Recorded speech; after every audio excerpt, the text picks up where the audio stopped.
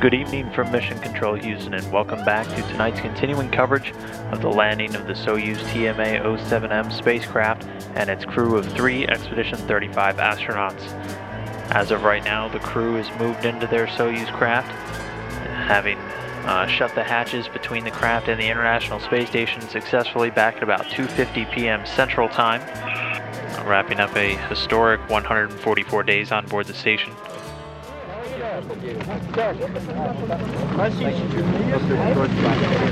yeah. Boy, that was quite a ride home. Traded for riffs. Hello, riffers! It's a new year. Yo. It's a new year for riffing. It's a new year for Traded for riffs. Things are, I guess, as they used to be. Or has anything changed, Ole? Yeah, 2022, right? Something like this. Corona's over. Yeah. We forgot about that. 2022. Cool year. But what happened with 2021? I don't know. 2022. What happened with you? 2021. Yeah.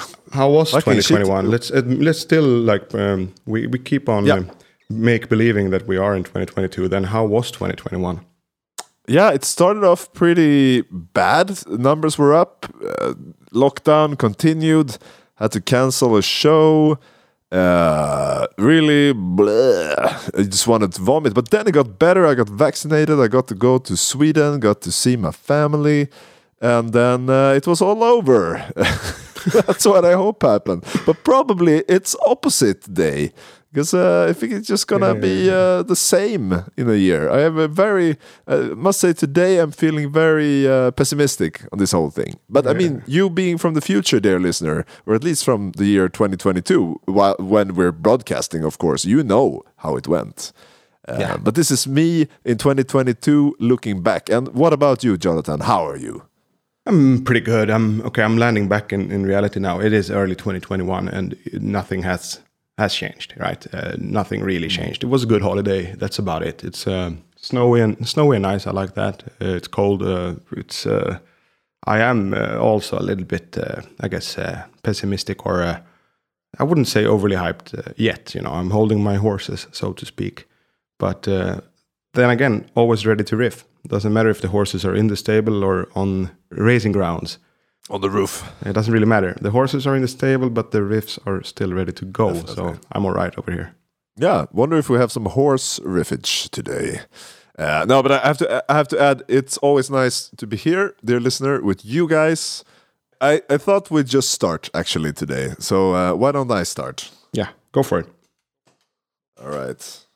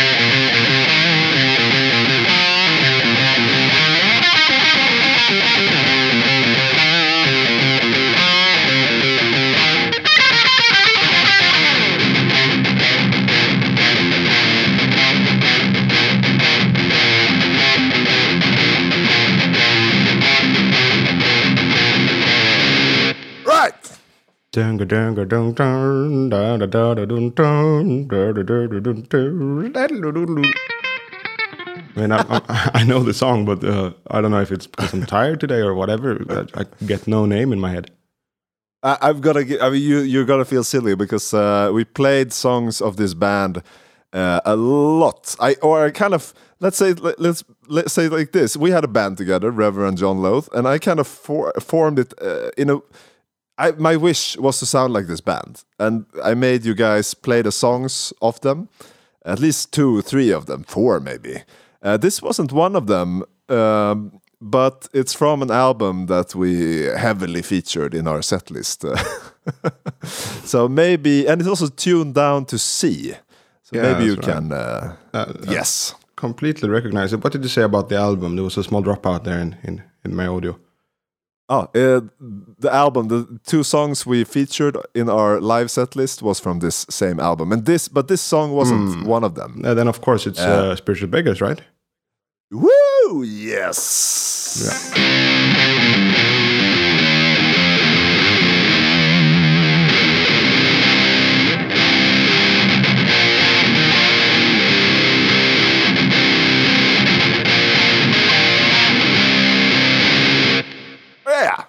Yeah, I mean, a band mentioned many times in this podcast, and of course, it's the kind of brainchild of Mike Amott, and I don't even know if it's prior or subsequent to him forming Arch Enemy. Actually, I don't know.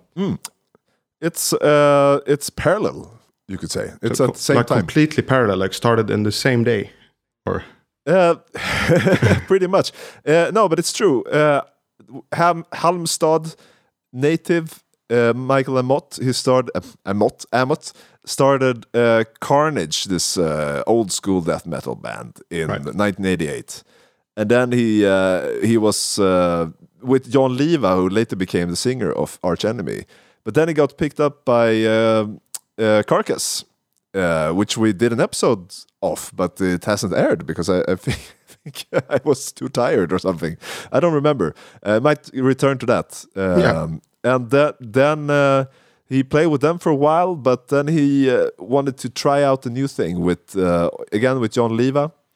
But at the same time, as a kind of after playing so much death metal, he wanted to play some of his more like childhood music, this 70s rock and like classic rock, really. But he got together with Christian Spice Sjöstrand and Ludwig Witt. Hell of a lineup, I must say. This first lineup of Spiritual Beggars, and I must say it will get better before it gets worse, in my opinion. But they released 2 albums, and they got signed with Music for Nations, which was quite a big label back in the day for this kind of music. But also at the same time, Arch Enemy really took off in Japan. So they got signed to a Japanese record label, Toys Factory, I think. I remember these things from the from the liner notes, but back in the day. And they it really like became this thing that he went on tour with Spiritual Beggars, and then they were nominated for a Grammy actually for their second album, Another Way to Shine, but didn't win it. And I think they were super drunk and Spice got into a fight also with some random dude, or maybe it was really like a famous person. Do you remember? I don't remember. I just know that Spice did like he's a big drinker and smoker for sure. It's reflected in many of his lyrics, and also when he went on stage in Denmark and hailed them as Småland. Probably came up with that on the spot, right? Maybe he even thought he was in Småland, but I wouldn't think so. I think it was just obnoxious. Småland. I think it was an obnoxious fella, for sure. A little bit obnoxious, but we're getting ahead of ourselves because then, I mean, he goes on tour with Spiritual Beggars. He releases an album. Then he releases an album with Arch Enemy, and then goes on tour with them. So it's like an on and off relationship with both of the bands, and he kept that going. But I have the feeling that in the beginning, Spiritual Beggars was more of the main band up until Arch Enemy got a new singer. They dropped Jon Liva and got Angela Gossov, German singer who it's that combination of this female vocalist with the really brutal vocals and the melodic death metal that is kind of they were early on that train, and we're not going to open that rabbit hole because that's a big discussion involving like potentially sensitive topics even. But it's just it became a thing. This kind of nerds band led by a hot enough female lead vocalist that could just kind of crush it, especially in countries like Germany. And then she was also from Germany, so she had that kind of thing going for her. She's been not replaced now actually, but she has a successor. So she's the manager of the band, and there's a new, younger lady and at the helm, but I think the new one actually growls better. So I'm going to end that tangent with that. But it's an interesting thing because I think the two bands, Michael Amott, I think for him, it's a fantastic opportunity to have two bands where you have many ideas, but you have two bands to put them in. So like stuff that doesn't work in Spiritual Beggars, you can put in Arch Enemy and vice versa. But as became apparent, he also reused things, reused licks and riffs from Spiritual Beggars and used them in Arch Enemy, but also the other way around, which is like some we will hear. I will play some more music from them, but maybe get back. Yeah, like you said the other week, I think it was 1 or 2 weeks back. You said that he's a big riff stealer, right? Riff thief. Yes, an extreme riff thief, and that goes for both of his bands. For sure. But I wanted to be a bit appreciative and also give my thanks to him because he introduced me to, I think, the riff guitar, like this sort of riffs that are very nice to get into when you're playing guitar. You know, like a lot of riffs are all over the place, or like they have to do with thirds or fourths. But here we're talking box. We're talking pentatonic.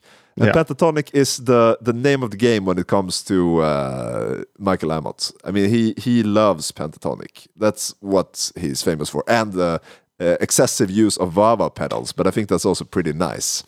But maybe you just play this riff again. It's the song. You don't know which song it is by any chance now when you got something. Not really. I mean, it's really like a standard riff, right? So it could be in so many. But I hear a little melody on top of it when you play it. But I don't know the title now. So it's "Save Your Soul" from the 2000 album from the 2000 Per Aspera ad Astra, the Purple album, and it starts off like this.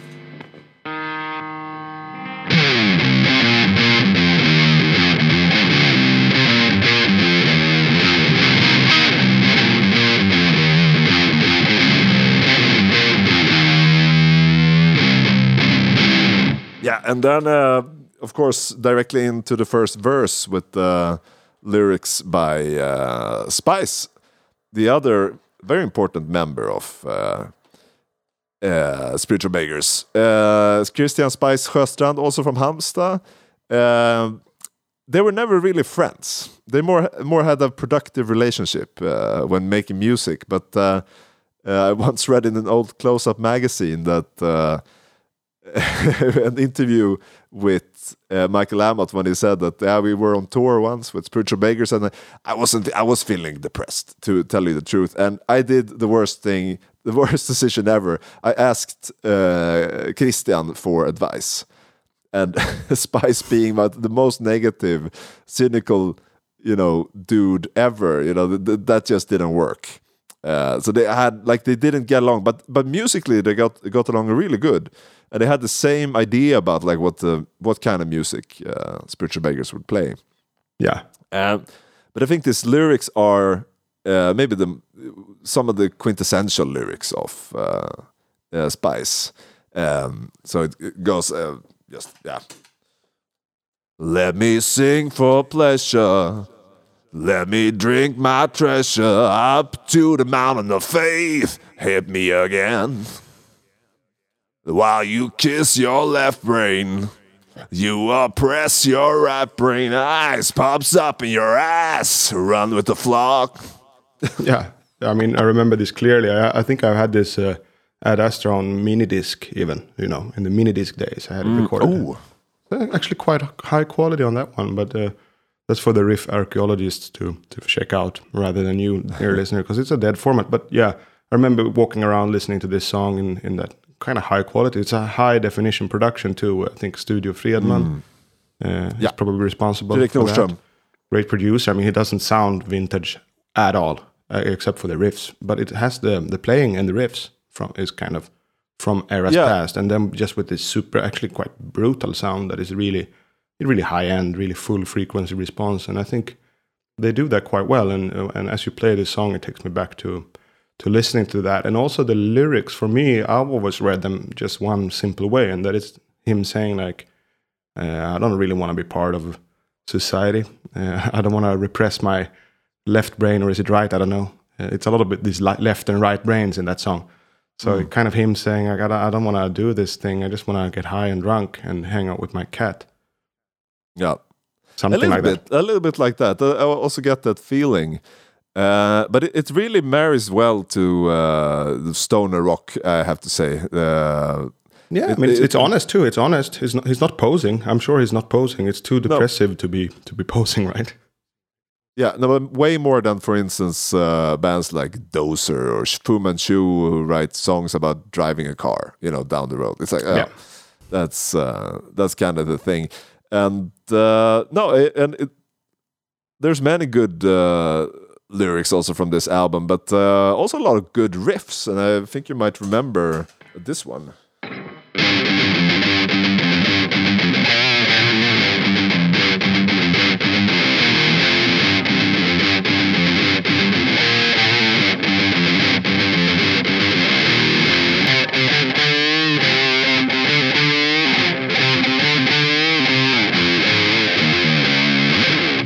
Yeah, one of the songs that we played live, Escaping the Fools. Trying to remember that lead.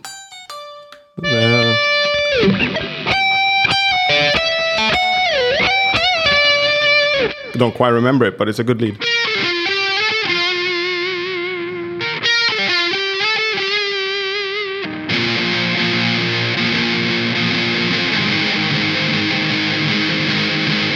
Freedom is the name of my soul.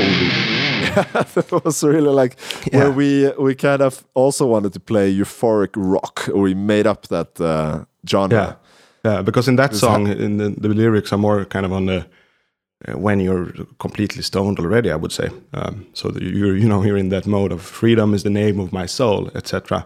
Escaping the fools, right? So again, it's kind of in line with my guest there that he's not part of society. Freedom is the name of his soul. He's escaping those damn fools, and he's probably high as old hell, or drunk, or both. Yeah, I think then I wanted to. First question I have. What do you think? And we kind of talked about this last week with Captain Beyond, because they kind of are seen as a proto stoner band. Mainly because I think a lot of stoner rock bands base their music more on them than on, or as much on them as they did on Black Sabbath. For sure. Would you agree? Yeah. And what then constitutes a stoner rock riff? Yeah, it's a good question. It's a good question. It does not have to be downtuned. However, it's become kind of the norm, right? And that's how we started, because it sounds really heavy. I mean, for many music knowers or music scholars, I think Master of Reality, really, Black Sabbath, is the first stoner album, or stoner rock, stoner metal album. I featured early on in Gated for Riffs, of course, Into the Void, which is a very stonerish song, or Sweet Leaf, about marijuana, obviously. Stoner-ish, and you're down-tuned to C sharp on that one, and it's 1 year before Captain Beyond as well, so it's very early. And at that time, Deep Purple was still maybe, they had some hard rocking songs, some driving, punchy stuff in rock, and then also next year, 72, they had Machine Head, obviously, but they're not so stonerish.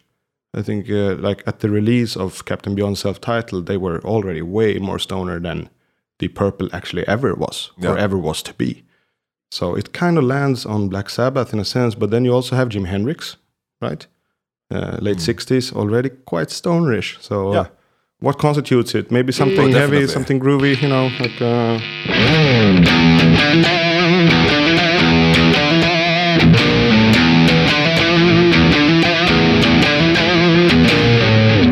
That was a stone riff, I think. Definitely. It's easy to come up with on the spot. Yeah, exactly. But I think to make it easy for you, if you want to make up a stone riff, you got to keep to the box. That's the main lesson, number one. Like the intro to Save Your Soul. Like. something like that, or like a much later song of there's Throwing Your Life Away. Do you remember that one? The most generic stoner rock riff ever made. Yeah. I think that riff is the one that you could play it before even trying. Like it's so explanatory, so self-explanatory. I remember we laughed about that. I also riff of yours. But yeah, that's my old riff. It's almost my first own riff. Anyway, it doesn't matter really because it will sound pretty much that way.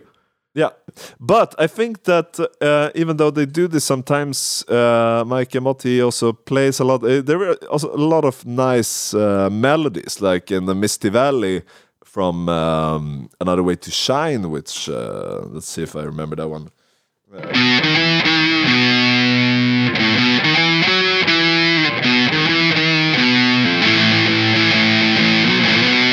Yeah, I like this sort of stuff, and it's maybe some minor stuff going Dorian, on there. I think Dorian in that one. You had the casino the vibe Dorian, again. that's what I felt. Yeah. Also, maybe this one from Mantra 3, their third album, which was maybe my favorite when I was young. And I'm gonna get to that, but I mean, Spiritual Beggars was really my band. I listened to them all the time. But here you have Mushroom Tea Girl, another good example.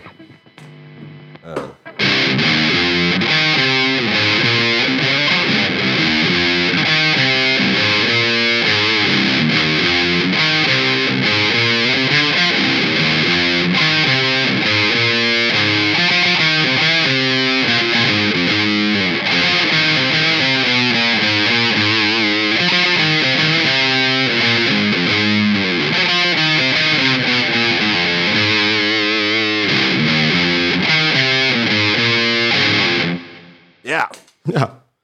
I think it's very melodic and nice. Also, really, always like a shuffle beat going on. Yeah. Really danceable. It was the first album for me was Mantra 3, and I remember why. It was one of your recommendations, obviously, but it was actually recommended in like a special way because I had recently discovered Opeth at that time. Recently discovered Opeth. So they were just becoming like a favorite band of mine, and I asked you like, did you hear the new one? It was Deliverance at the time, and you said, yeah, it's good, but the best band in the world is Spiritual Beggars. So it was like, it's good, yes, but you should check out Spiritual Beggars. So I was like, okay, fair enough. And the albums were like nice. $7, online. So I bought a couple of them. Mantra 3, and then On Fire came out at that time, and it was Mantra 3 that got me into it, and it's really like it's quite heavy too, which I liked. It has it's super heavy, actually. I think it's maybe their heaviest album. We won't be back there.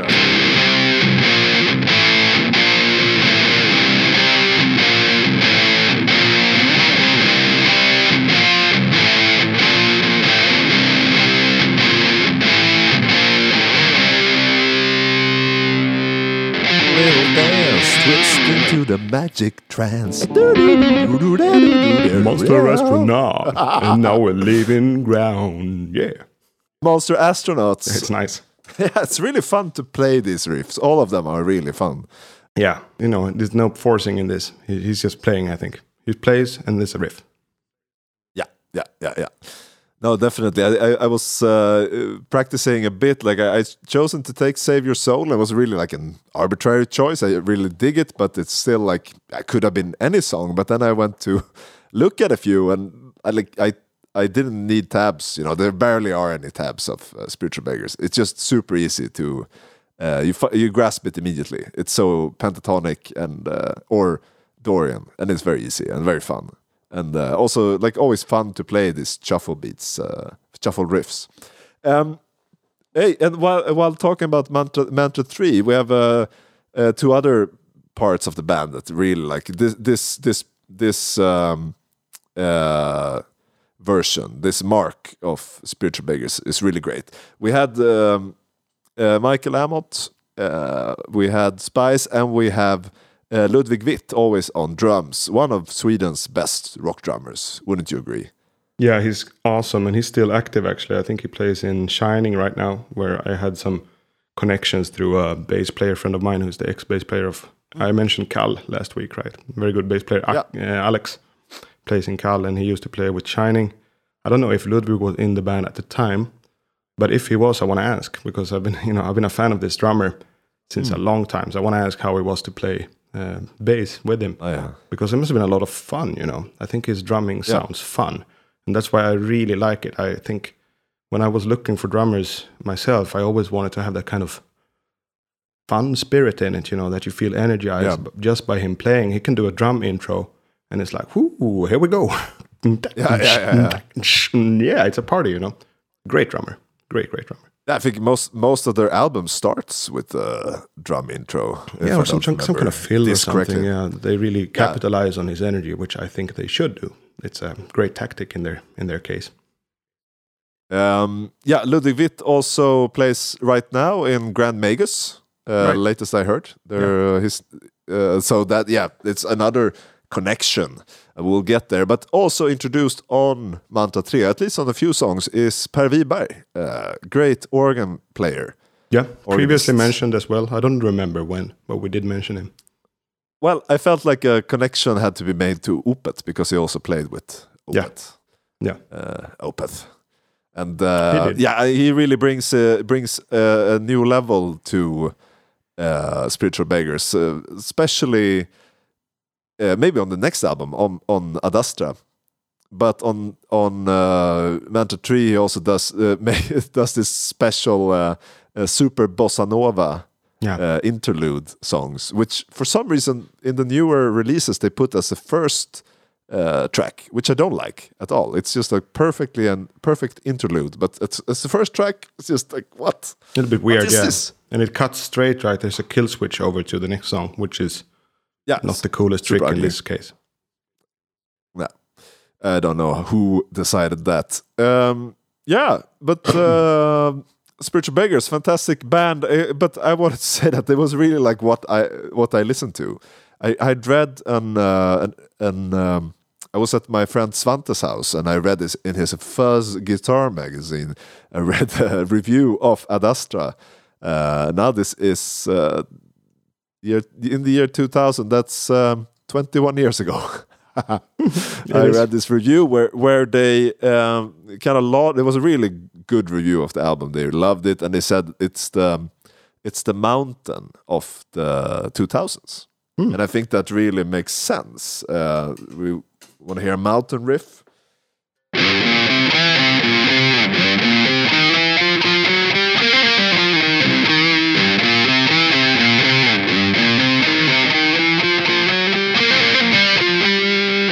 A little bit of Blood of the Sun from Leslie West's Mountain. I think it's from 1969 even, really old, really heavy. Good band, will return to them definitely, but I think that, and I'd heard of Mountain. I heard some songs and I was like, oh wow, this must be really cool, and it really makes sense. I mean, it's it's not that far from that riff. I think that Mike Amott has a riff that goes something like,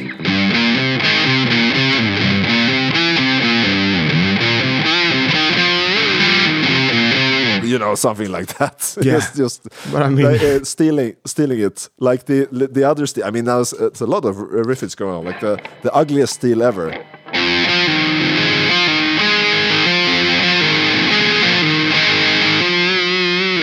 Yeah, from this U-boat song from the album On Fire.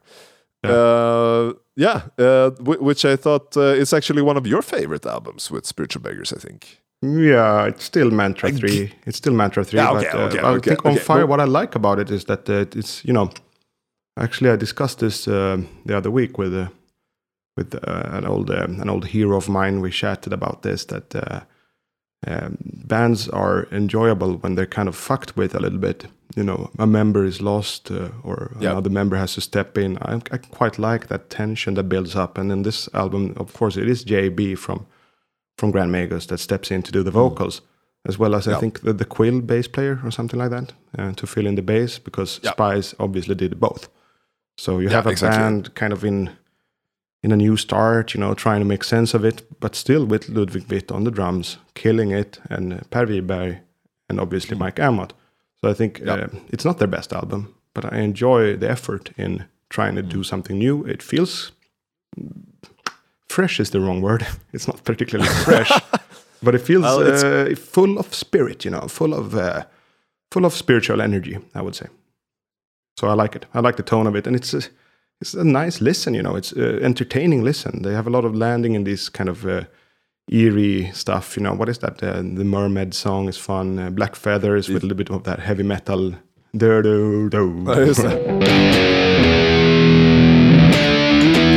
Feathers. Something like that. Black Feathers at dawn.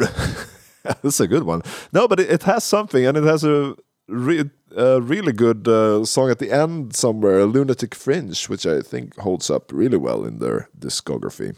Yeah. But they also have Killing Time, maybe perhaps one of the worst songs written in Halmstad, Sweden. Halmstad is West Coast, Sweden, but this song is terrible. It sticks in your head too. I sang it just the other week. I was going to the gym and then it started. Killing time, don't know what I'm doing now.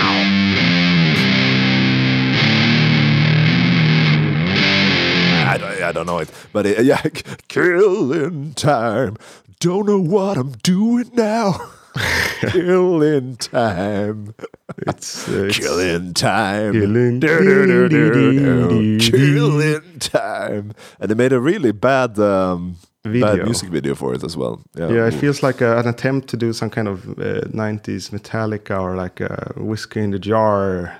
It's a party video, I think, and it just doesn't resonate with me. It's just something strange with it. It's almost like a fraud, that song. I feel like I'm being fooled by it. I'm the fool when I'm listening to that song. Like I shouldn't even be listening to it. Really hard to explain. It's just something is off. Something is terribly off with that song. Yeah. If you were dating Mike Amott, if he was that song, you would think, okay, this is not safe. Can't date this guy.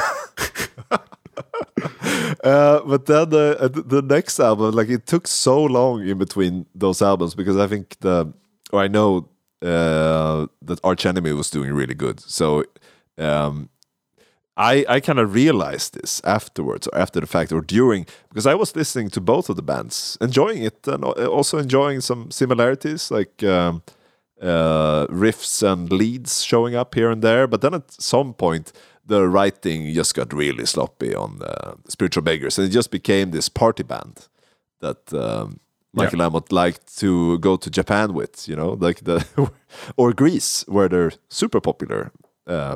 Right. Still, and they lost. I think they lost a lot of my interest, and it was a really long hiatus between On Fire and the follow-up Demons. But I was really excited because they had put this cool cover art on their website. I was like refreshing every other day, going in, checking news, and then it came out, and it was it's pretty bad. But it had one pretty great good song. One great song, I would say. One great song. Yeah.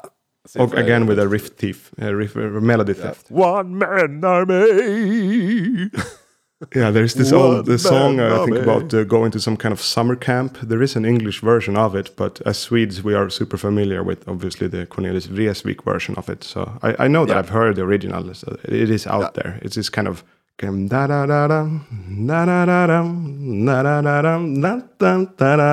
that's the Spiritual Beggars version, and then the original is just Tjena morsan, tjena stabben, här är brev från älsklingsgrabben.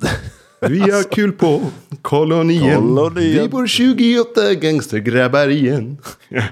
Stor barack med massa sängar. And so on. He completely stole that phrasing. But it works. It works. It works definitely, and it has this killer bass solo by maybe one of the sleaziest bass players in rock, Charlie D'Angelo.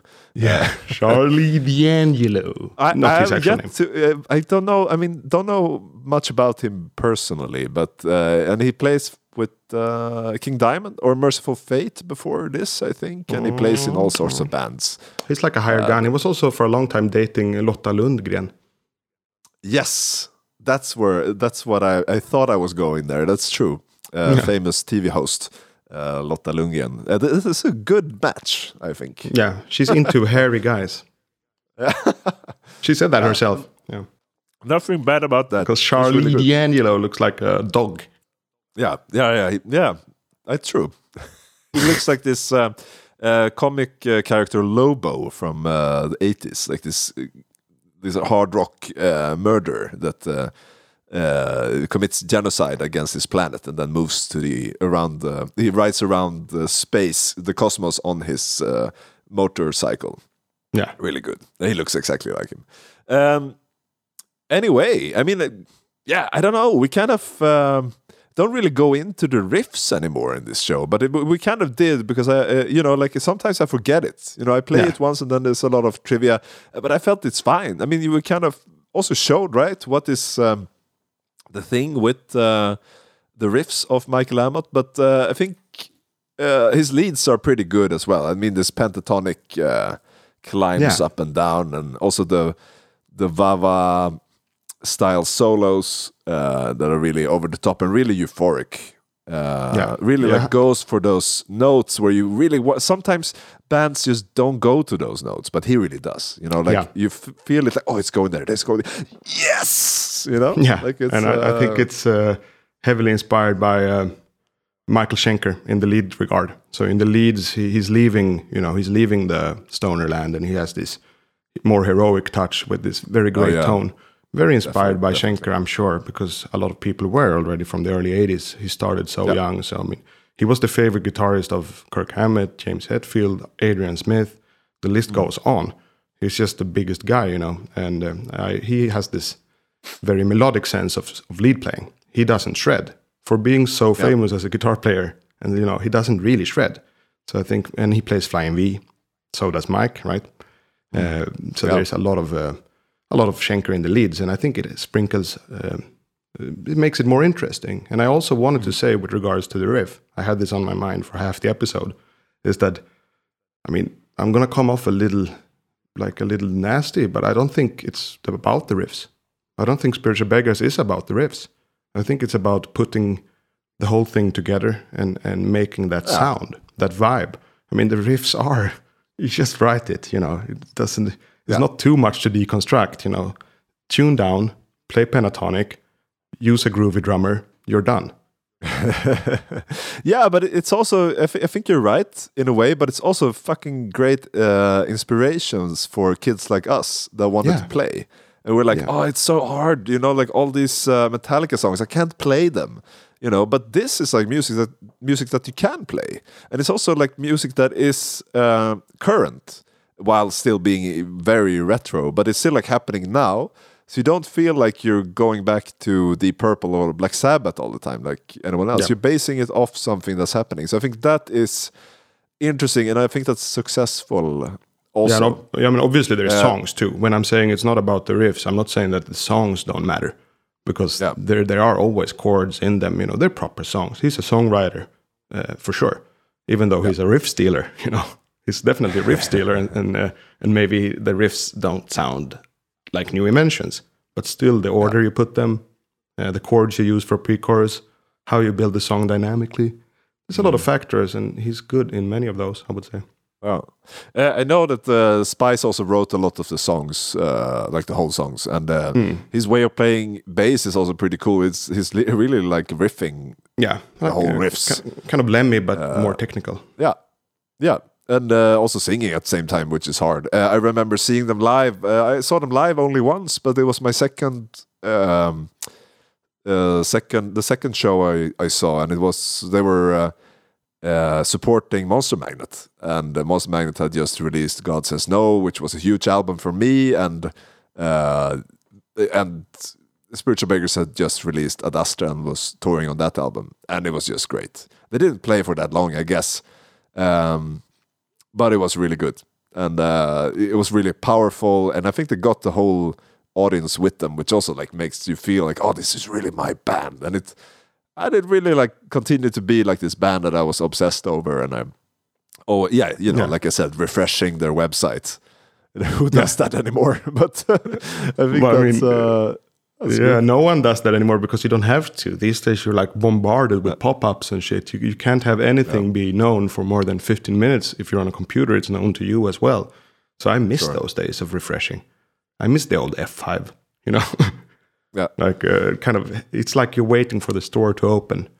Whereas today, every store is 24/7. Right? All right. I'm going. Yes, definitely. I kind of miss it. Old school. Yeah. All right, old school. I'm gonna play us off this section of the podcast.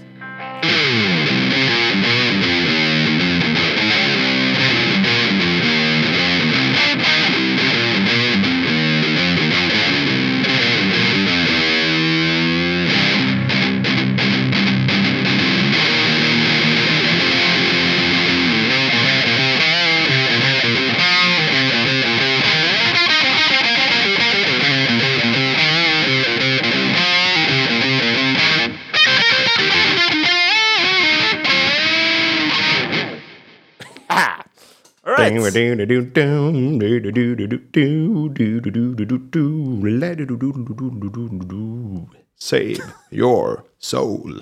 Yeah, I like that. We finally, yeah, because we're like 40 episodes in now. I think this is episode 40, so I think it was time to bring out this band because it was a big part of our starting playing together, and definitely like I guess the biggest inspiration for our old stoner band in a way. But I think we also wanted to go more southern, and we had our local band Backdraft. So we had another line on that, but obviously also just looking back to the riffs that they stole, like the Black Sabbath riffs or whatever. It's it's like a good resource, really. It's almost like a riff library too, you know, or that old riff museum we talked about.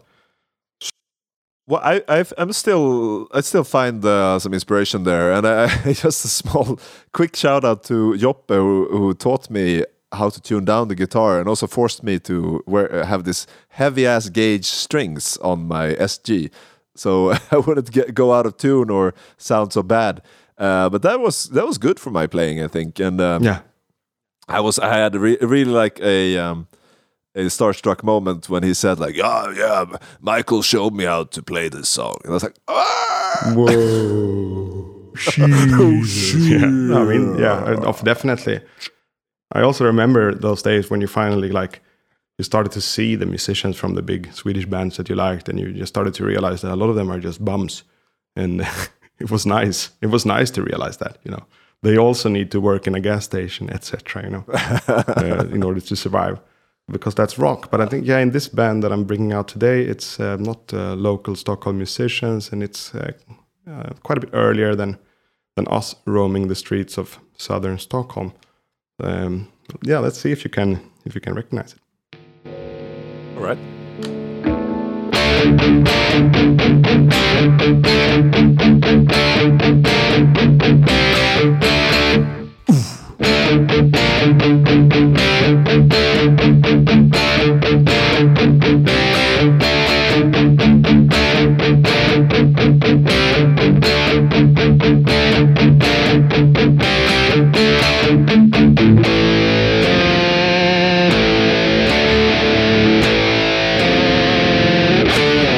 Princess of the Dawn.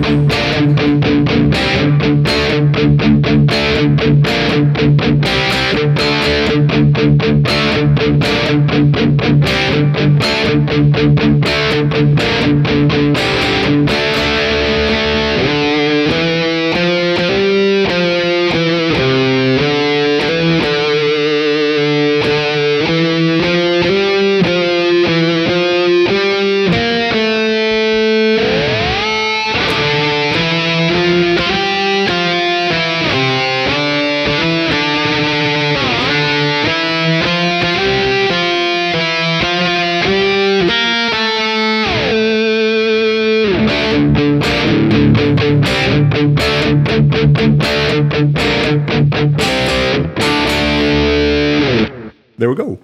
Yeah. No, I don't know. I was just sitting like this.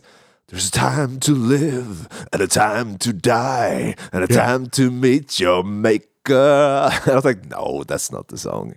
Same key. Yeah. Yeah, same melody, almost like the. It's very similar. Yeah. The riffage. No, I don't know. That got me It's kind a of bit earlier than Le Clairvoyant by Iron Maiden. So maybe it's an inspiration for them. It could Or be. not. It could be. It's quite big, you know. And another clue is that one of the. I mean, I don't think you're gonna guess it because it's not like part of maybe your vocabulary, but it's fun to have these clues even for you listeners. That one of the guitarists that founded this band also mixed Master of Puppets, which is quite a feat in its own, you know. To have mixed that classic sounding record and many others, he made his career within that. So he left this band, I think, quite early on. But yeah, German band. Any clue? I was thinking Accept. It is Accept. No. Yeah. Yes, So you that's have- what I felt. Yeah. That's what I felt. Yeah, They have a special it's sound, not- right? Yeah. What did you want to it add on is that? definitely. Yeah, I don't know anything about Accept. Did he write Balls on the Wall? Yeah, but Balls to the Wall. Yeah. Balls to the Wall. That's not the song, or is it? No, it's Balls to the Wall. Yeah. You got your balls to the wall, man.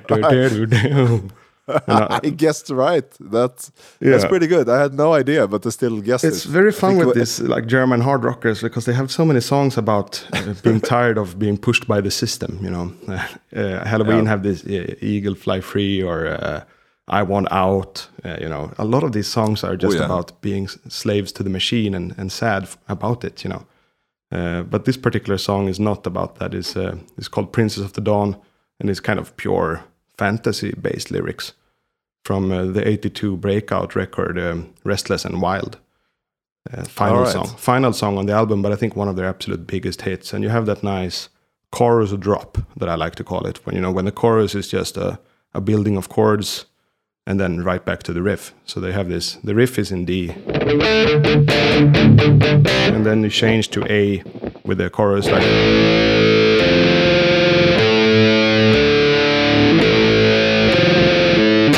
Princess of the Dawn. It's just a classic way to do it. And I think what really signifies the sound of Accept that maybe was the reason that you could find it in your head is that they have this low tempo. Yes, plodding. Yes, that's 4/4. That's what that's what I wanted to go to. This is to me like heavy metal.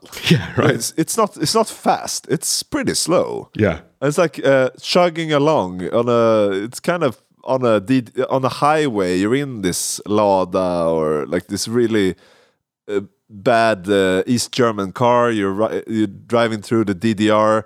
There's one exit, you missed it, so you have to go for like 2 days to get to the next one. And this riff is playing the whole time. Yeah, exactly. It's not a bad thing, but it's really like how it feels. It's really slow. You just see the stripes of the road coming like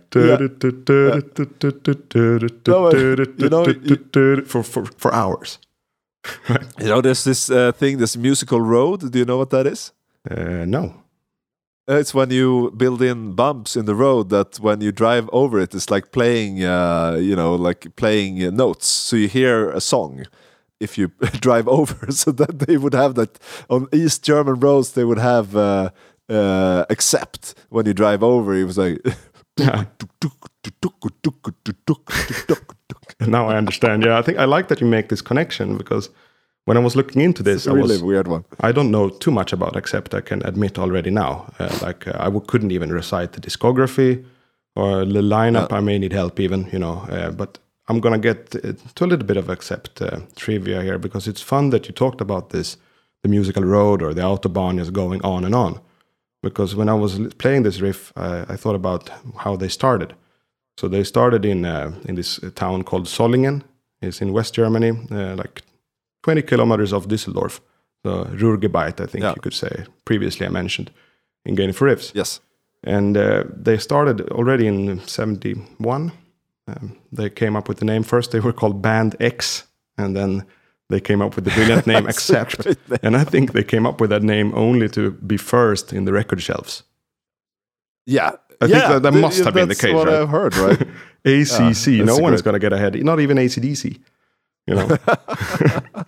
So that's like how they started. And what I wanted to get to with regards to your comment and what you heard in the riff is that this was also the era of krautrock, right?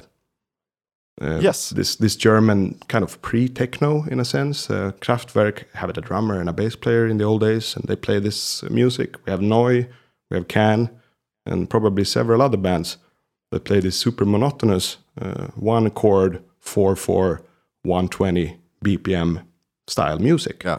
And this is like a more broken chord, evil version of that, really, if you listen to it. Like,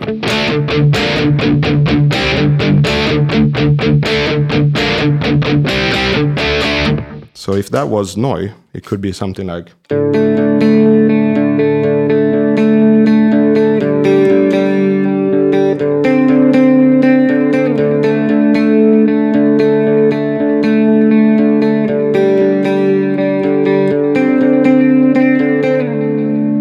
I think it kind of comes from that territory, but then with kind of these hard rocking German dudes that, you know, obviously they got really into. I don't know, when did AC/DC start?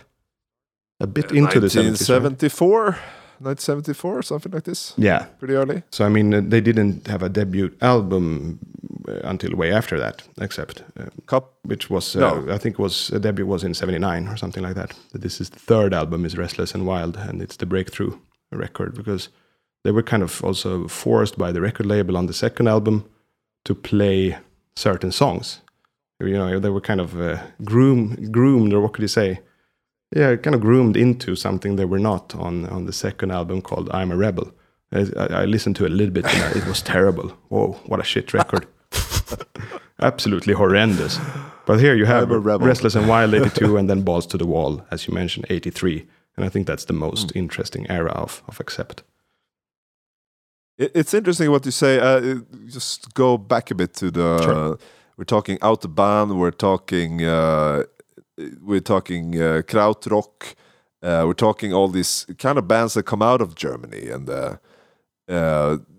make a kind of monotonous music that it's really a bit significant. There aren't that many strong melodies.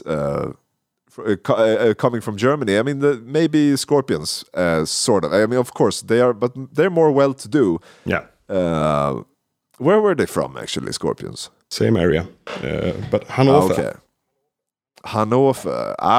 I've been to Ruhrgebiet, and it's like, it looks like the Netherlands, but it's maybe they paid with monopoly money. That's what it looks like. Kind of. It's really run down. Yes. And East Germany is, there is this, the monotonous is a thing you latch onto and then you stick to it. And I guess technically you're referring also like to a pedal note that goes on. Yes, drone even. In this. Because it's so steady. The D note in this song is so steady, and then just switch to A to get the tension for the chorus drop. That's about it. Yeah. And then that melody that comes is, as you said, it's not really a strong melody. It sounds like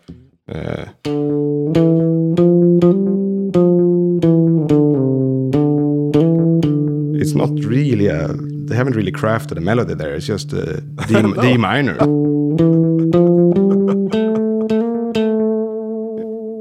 It's not inventive. Not really. It's more architectural, again, as I said about Rammstein. Yeah.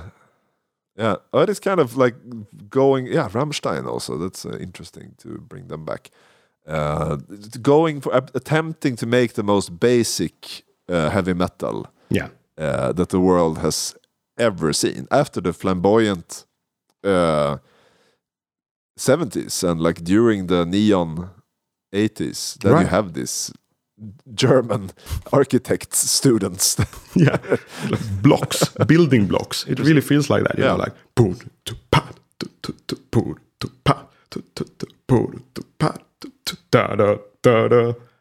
it's minimalistic in a sense. Okay, but I want to know who plays this riff and who is in the band. Yeah, who is in the band? I previously mentioned Michael Wagner, who started the band together with Udo Dirkschneider. And Michael Wagner obviously then mixed Master of Puppets among others, and he made a big career with that because he's one of the best in the world. I think he's still up to that, as far as I know. And then they have, the other two famous guitarists of the band are Wolf Hoffmann. I think he's still the band leader. But again, dear listener, I'm not an expert on this band, but as far as I know, Wolf Hoffmann is still the band leader. and the only original member. He's kind of driving the ship alone today. And then the other guitarist on this album is Jörg Fischer, or Jörg Fischer, I don't know. Also, of course, you gotta mention Udo Dirkschneider. He's the most important character of the band. This kind of bullet bill, this tight little man power that he is. I mean, can we describe him? He's so easy to like for me. I just instantly start liking him because he comes up with this strange stature, and then he starts like, how could you not love that guy? I don't know. So, what's your comment on? I want to bring up a picture of him, so I have him in front of me. Yeah, you should. Yeah, if you ever seen the TV show The Shield with Michael Chiklis as this corrupt cop that in the first episode they shoot a colleague and then they try to cover it up for the rest of the season, and it just goes worse and worse. This is really looking at the same person. He looks like someone who would shoot you in the head without blinking. Yeah. And when he's younger, he looks more like that's even harder to describe. It's like he plays water polo, but it's like the water is made of lava. It's so made out of granite, or like maybe Ruhrgebiet coal, something. The granite in between the coal chunks. Yeah, he just dug himself out of there at one point. Yeah, again, very bullet bill.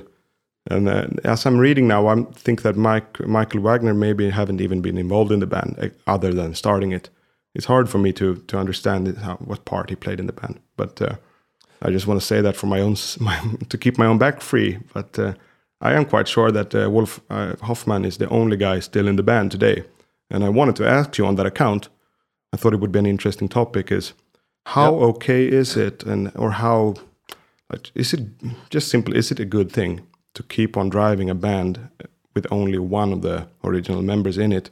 It's almost like a tribute act to yourself, a cabaret, or a cash cow, really, to be honest. But could it be a good thing still? Like maybe it's hard for me to imagine because I wasn't an Accept fan as a young kid or anything, so I'm not like dying to see them live or anything, especially not without Udo. But maybe other fans are really happy that Wolf Hoffmann is still driving this thing, even though it's almost a tribute to itself. So, yeah, what's your comment? I think a lot of bands, they play festivals all over Europe, maybe like half of them in Germany or more. And people like drinking beer and listening to this steady, monotonous beat, I think. It's very simple. And then like maybe there's a reunion and maybe there's 2,000 more people in attendance, but like these bands can just keep on chugging because they've done it for so long. I imagine being maybe you're the guitarist, you got the rights to you got the rights to play the songs, but maybe you didn't write them, and you just like you can't do anything. You have no skills, and you're just going around the world playing the songs, making money off selling T-shirts, no royalties. Or something like this. That might also be the case. Yeah. But I mean, ethically, it's not a great decision maybe, but I don't know. I'm not against it. I mean, it's hard. Life is hard enough as it is. True. If you have a chance to make money, you should go for it. Yeah, it's true. I think it's really hard for me too to make my mind up on this. But I think your best point there is that it is nice to be on a summer day and drink beer to Accept. It's a way for friends to make friends in like the county of Dalarna here in Sweden. That's definitely how you make your hard rocking friends. You have a barbecue and you listen to Accept. And if you can do that live.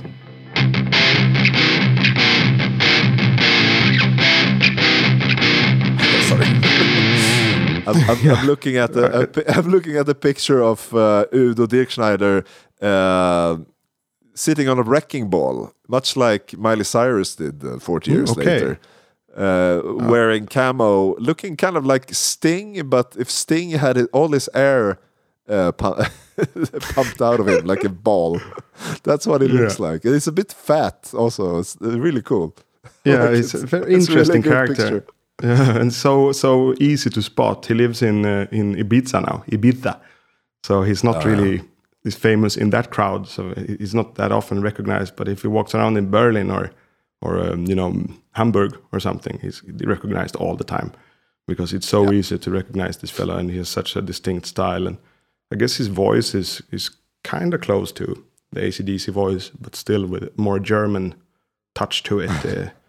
And definitely, a lot of people would say an ugly voice with a... But so would many people say about Brian Johnson too. Yeah, true. I mean, maybe... I don't know. Like I think the groove of AC/DC does it for me in another way. But it's so much. I think it's good to have a steady beat if you want to drink beer. Like if you want to be really good at drinking beer, you need a steady beat so you can just like raise or swivel your arm so the beer glass goes into your mouth and then down and then back down. It should be simple. Yeah. Simple much, stuff. Yeah. I think the best drinking rhythm is still the Irish triplet rhythm, because then you can get the full swing of your tankard right there. That's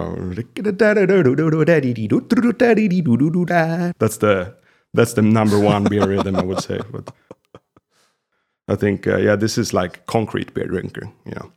Yeah, but there was a riff in the break riff in Save Your Soul that really it had an accept feel to it, a bit maybe too chromatic, but it went like this.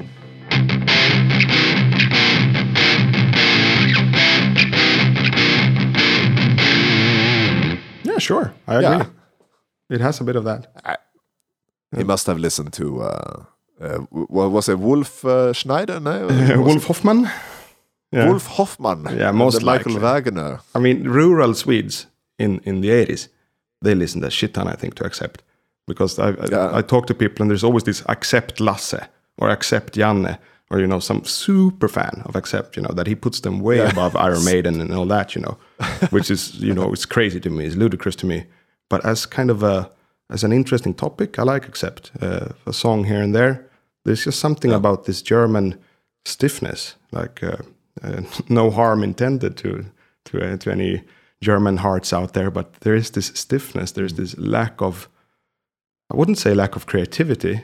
There is a creativity to it, but it's always more like systematic in a sense. I don't know. Yeah, but it is maybe related to like the machine, the Kraftwerk. Yeah, it's related to the Autobahn. In a way, also maybe kind of related to fascism, but they wouldn't say it out loud. But just this lockstep, getting in a marching order. Orderly fashion. But I think that existed before because it was a big military nation even before Adolf Hitler. And it was. So definitely with the Kaiser and Preußen and all that. Yeah, so it all like kind of comes together into this monotonous music, I want to say. Yeah. But it's fun because we have the more melodic bands like... you mentioned I Want Out Halloween, Blind Guardian, and Scorpions, and this stuff also exists. But but I think all German music exists for one reason, and that is to drink beer. Yeah, you have Oktoberfest, or you're at a football game, or you're in just a Bierstube, or wherever you're eating Blutwurst. You're drinking beer. You're drinking beer all the time. And you need good, steady music to do it too. A lot of the thematic of the music feels like it's about rocking or drinking and having a good time. But I did check out the lyrics for this song, Princess of the Night, and they surprised me. Can you guess how they surprised me? In what way? They were not about Princess of the Night. They were about something else. No, I mean, the title speaks for it. Princess of the Dawn is the title. I always say Princess of the Night. It's because of Saxon. Okay. It's because of Saxon, dear listener. Because they have Princess of the Night, which is about a train. A rock and roll train. Metal train. Yeah. Steel and thunder roaring through the night or something like that. But yeah, these are the lyrics. They go like this. There's rain on the mountain. A white frost on the moor. It's an epoch of eternity. Waters touch the holy shore. It's a land of mystery. the world of unseen eyes. You can feel the shadow of a princess waits for you inside. The guardians of God play their pawns. Beg for mercy, hail the queen, princess of the dawn. Good crafting of syllables. I think it has a nice flow to it, and I think it's part of it being a big hit. So I was surprised it wasn't more like German English, because if you look at Scorpions, for example, Scorpions' lyrics are sometimes terribly bad in terms of English language. I didn't have time to react there, but I thought it was really good, also your rendition of it, but I also was brought into this world that he describes immediately, much like Holy Diver, maybe by Dio, or like whatever Dio song. Yeah, I mean, it's what surprised me was the fact that they are not so affected by being German, and they actually, maybe they wrote this in German and had help translating it. I don't know. Yeah, no, very cool. German dudes. Nice. They are often the best when they are not afraid of this stiffness. You know, when they head for that, and with Kraftwerk, for example, being the big ones, and then later Rammstein, and to a certain extent, accept that, and they accept that we're good at this. We're good at building these solid blocks, and there is, I mean, it's groove within it. It's not like computer music, not fully, not even Kraftwerk, but they are really good in this sense. And I heard in a Swedish podcast, Jan Gradvall, Swedish music journalist, he said that when Kraftwerk came about, they started singing about these non-cultural topics, because the culture obviously was a bit dented after the Third Reich. So there wasn't too much cultural connections to tie onto, or stories to tie onto in your songs. So they start singing about Autobahn, you know, or the express train, and making these kind of music surrounding these weird topics, not really lyrical topics. So I think that maybe, you know, it's interesting. Yeah, I think for instance, or for especially, we have to dig into krautrock also. I think there is a sort of that, like this monotonous 4/4 beat becomes groovy after a while. The longer you listen to it, the more you get into it, and you feel there is a groove going on there. It's very interesting. It's a hallucinatory experience, and perhaps I can find a riff, or you can find a riff that kind of belongs there. But I think definitely Accept is part of this, at least like the German way of looking at music. Totally disregarding all the classical musicians like Bach, Beethoven. I mean, the super melodic genius. Yeah, but I mean, that's, you know, like it's quite hard for riffs to get into, but one day maybe. One day. We have to invite Shredmaster Scott to go through some retrograde inversions or something like this. Something like that. And I'm now searching for this title that it escapes me, but Accept used to play a German folk song live.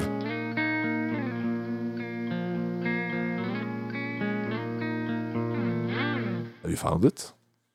No, I couldn't find it, but anyway, it's a German title. That's why it's hard for me to remember it. But they used to play this song live, and they were booed as hell in France because the crowd said that this is the song like the soldiers sang when they invaded. You can't do this on stage. And they did look it up, and they claimed that it wasn't sang by the soldiers. But I mean, maybe it was that vibe in it.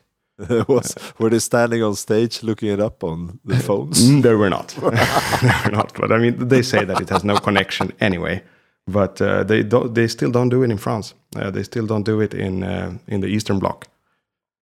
They only do this in some countries. But apparently, it's only something that one of the guitarists used to sing as a kid. It's just like a lullaby or something like that. So it's very harmless in a sense, but they can't do it. And Udo said that he was very surprised to see the rise of Rammstein, how like a big-ass French crowd singing along in German.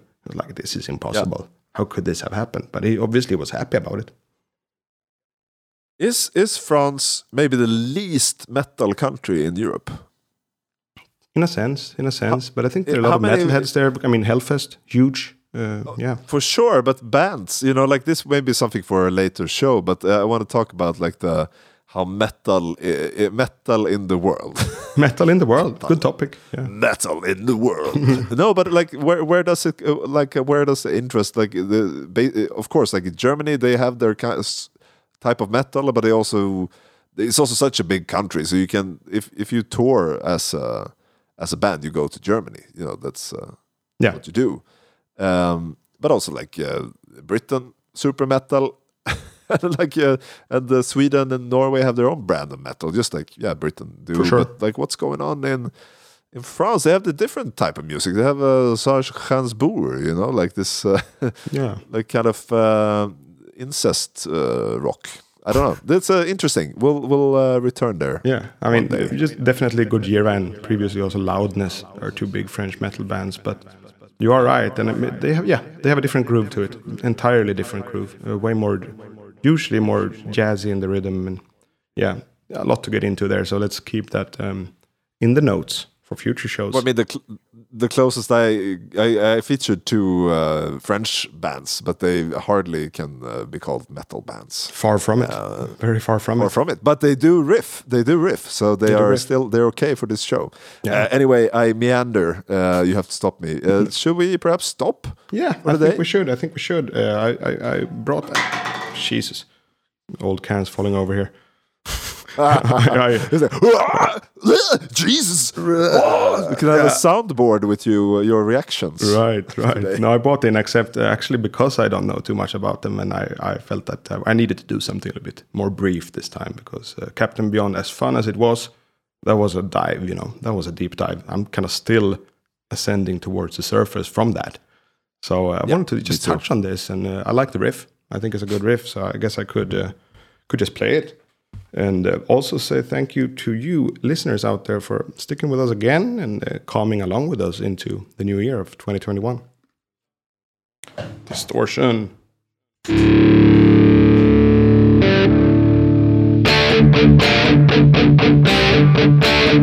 As soon as you're born, you die again. Isn't it strange? As soon as you're born, you die again.